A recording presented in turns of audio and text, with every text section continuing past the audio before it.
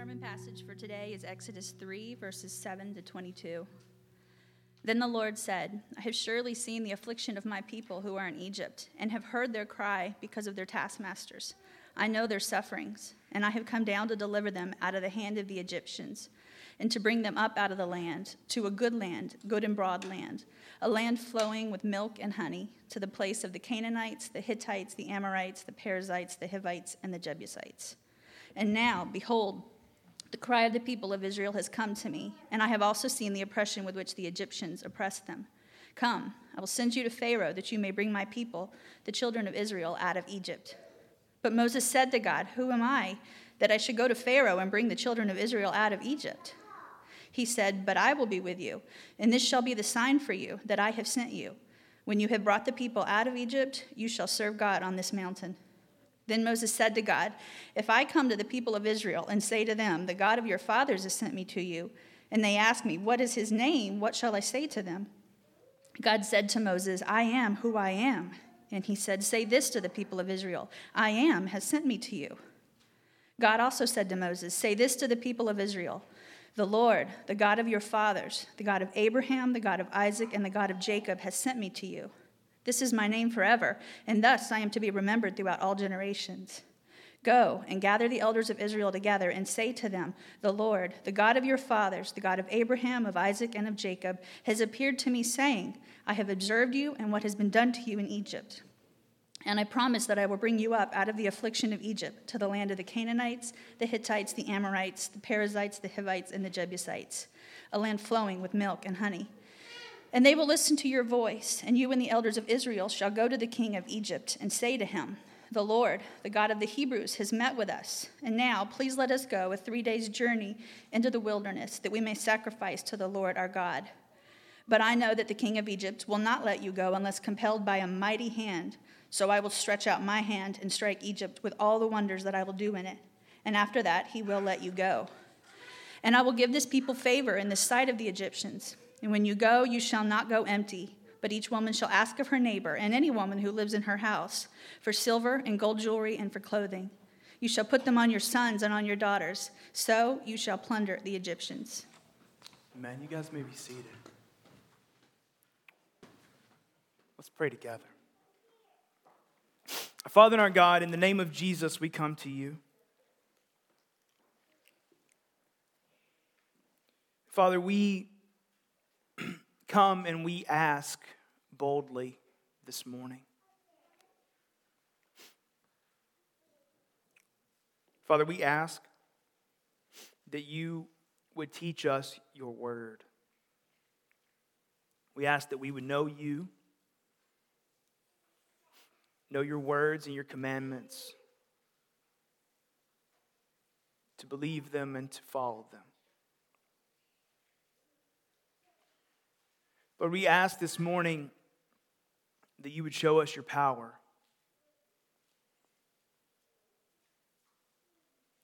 And that you would stir in us faith and hope and confidence in you.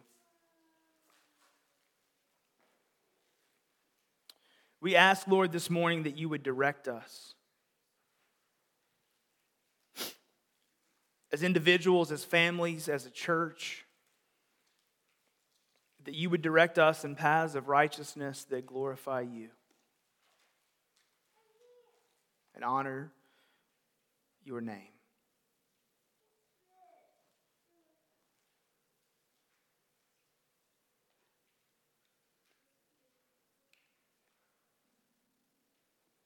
Lord, we need you.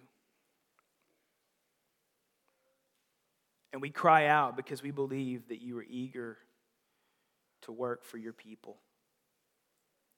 We pray now that you would do so in Jesus' name. Amen.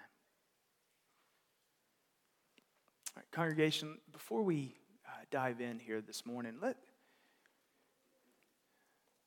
just breathe for a second. You know, these are strange times that we're trying to navigate here. And we're all doing things differently. We're sitting in different ways. We're cuddled up with kids, whether we're on a couch in our pajamas or are here. But friends, the Lord knows the strange times that we're living in. And He loves His children. And He's given us His word. And He promises to meet with us and to let us meet with Him. And God, this is a blessing. It's a blessing. I just want you to meet with Jesus today. And I pray that this time in His word would accomplish that for all of us. So we're studying the book of Exodus because we want to see God at work. And the book of Exodus shows us that our God saves, and there is no enemy that is greater than Him. And in chapter 3, which Kimberly just read the end of it for us, the story of God's deliverance of His people kind of focuses in on a man named Moses. And it is Moses that God is going to use to deliver, humanly speaking, to deliver His people. And so last week, in verses 1 through 6, and I chuckle at the idea that I thought I was going to preach the whole passage, but in verses 1 through 6, we saw a meeting between Moses and God. God appears to Moses in a burning bush to reveal Himself to Moses. It was vital that Moses know God as he truly is before God sent Moses to work in His name. Now, it is during this encounter, this meeting around the burning bush, that the rest of chapter 3 unfolds before us. So Moses is still in the presence of the Lord. The meeting, you might say, is still going on. And now the conversation moves from Moses knowing the Lord to the Lord sending Moses. And so what we're going to see in these verses today is God is going to send Moses to do a great work. And God offers Himself and His word as Moses' hope and the hope of the people of Israel. So God is going to offer Himself and His word as the hope for Moses and for God's people. So if you want to take notes this morning, our first point that we're going to look at is the commission. God has work to do, and He will use Moses to accomplish it. Now, verses 7 through 12 encapsulate this commission for us. Verses 7 through 9 are hope-filled words that really tie back to much of what we studied in chapter 2. God definitively tells Moses that He has seen the affliction of His people in Egypt. He has heard their cry, and He's going to intervene and do something about it. So God has seen their affliction, He's heard their cry, and He's going to intervene and do something about it. It is God Himself who will deliver His people from Egypt. Now, this is a hope-filled declaration for us. God will do it.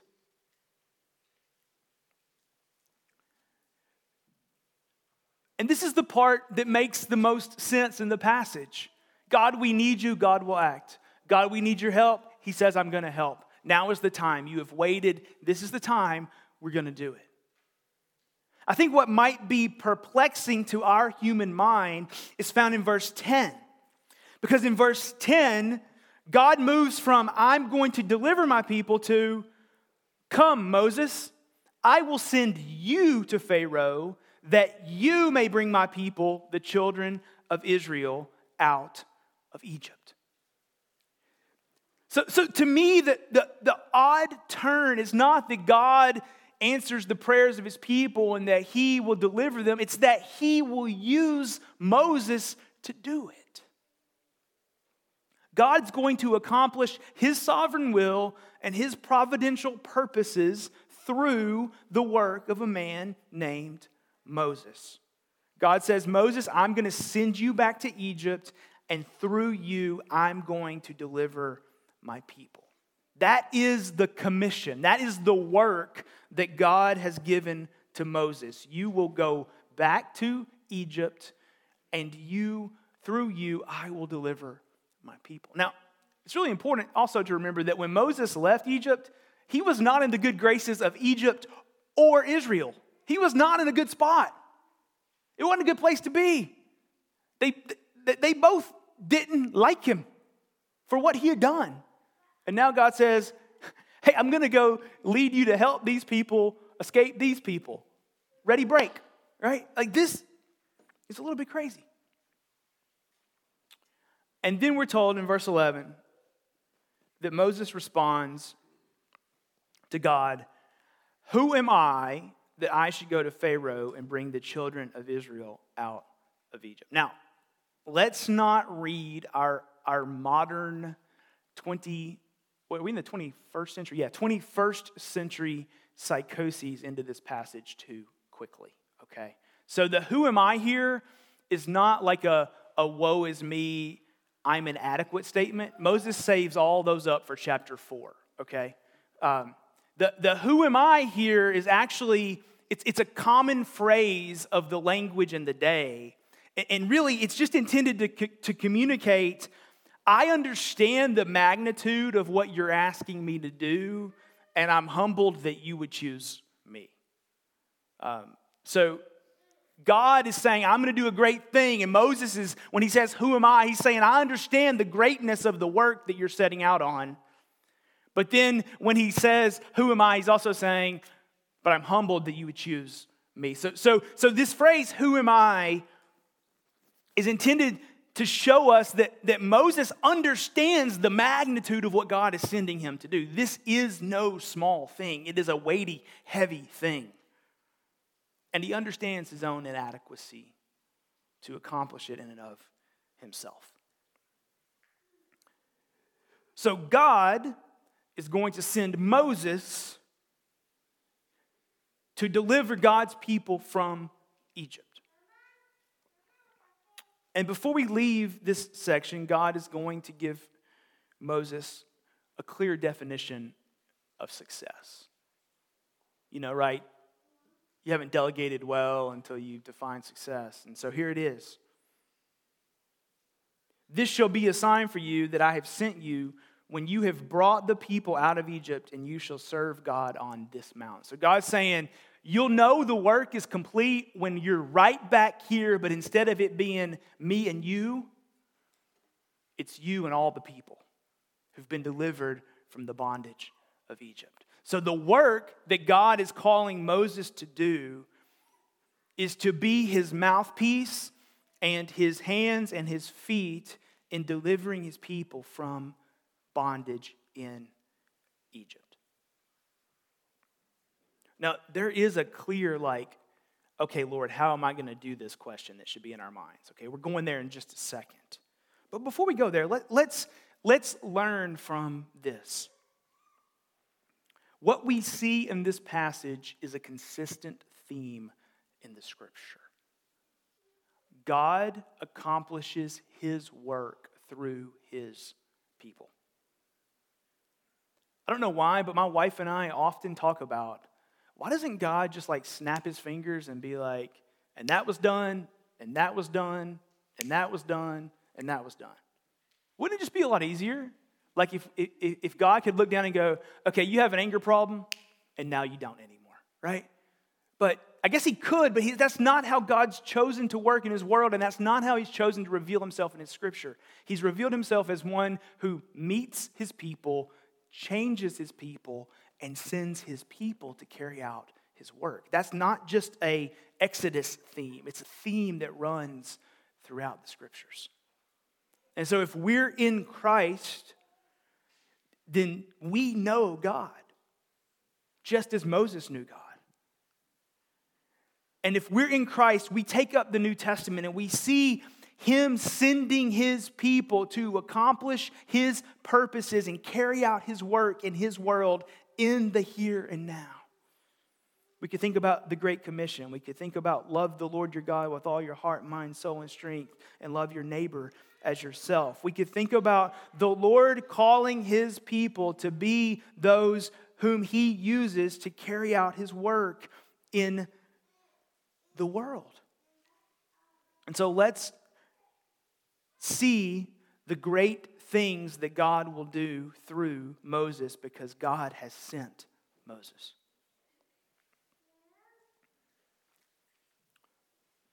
But all of this leads us to the more daunting question. Okay, God, how can I do this? How can I do this? And God is going to give Moses a promise. He's going to give Moses a promise. The promise in its simple form is in verse 12. I will be with you. 5 words. I will be with you. The promise that God makes in its simple form is, Moses, you can endure this difficult task and have confidence and hope in this difficult task because I will be with you. So the real pivotal word in those 5 words is I. Who will be with Moses? Because let's be honest, friends. I have a daunting task for you. And Jamie will be with you.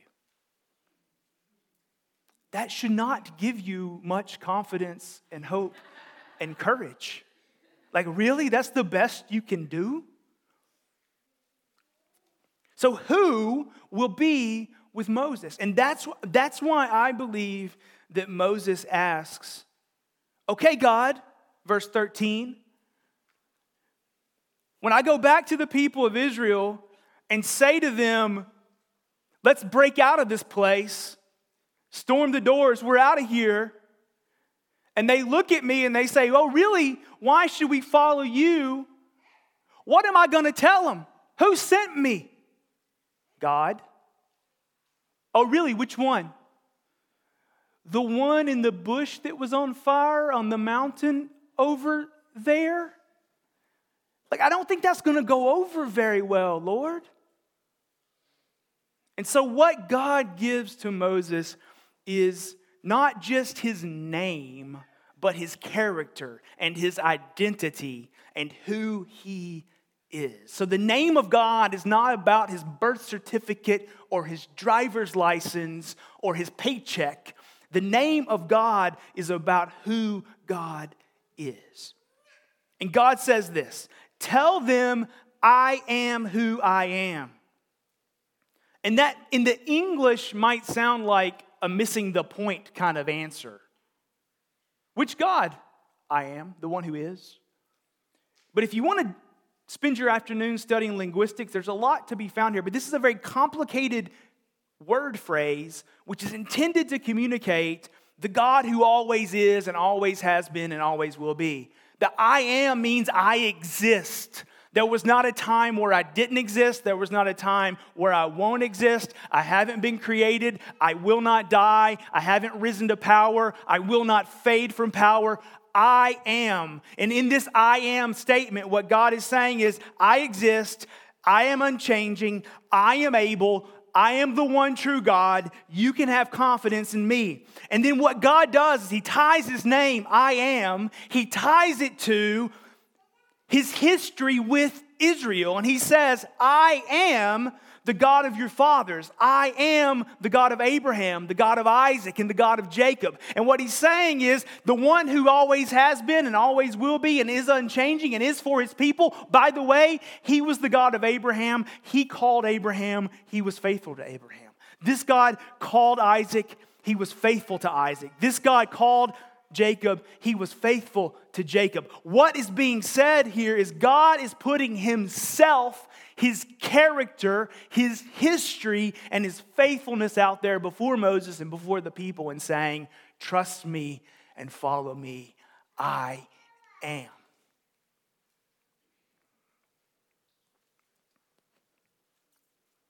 Friends,